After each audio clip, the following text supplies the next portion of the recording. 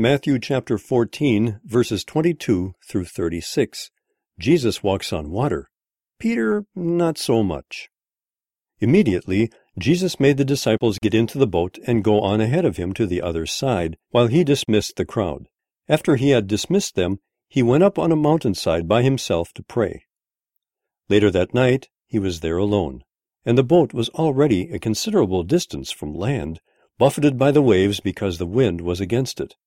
Shortly before dawn, Jesus went out to them, walking on the lake. When the disciples saw him walking on the lake, they were terrified. "It's a ghost," they said, and cried out in fear.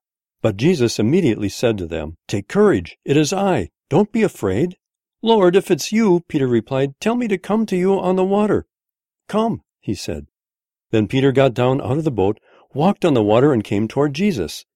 But when he saw the wind, he was afraid and, beginning to sink, cried out, "Lord, save me!" Immediately Jesus reached out his hand and caught him. "You of little faith," he said, "why did you doubt?" And when they climbed into the boat, the wind died down. Then those who were in the boat worshipped him, saying, "Truly you are the Son of God." When they had crossed over, they landed at Gennesaret. And when the men of that place recognized Jesus, they sent word to all the surrounding country. People brought all their sick to him and begged him to let the sick just touch the edge of his cloak, and all who touched it were healed.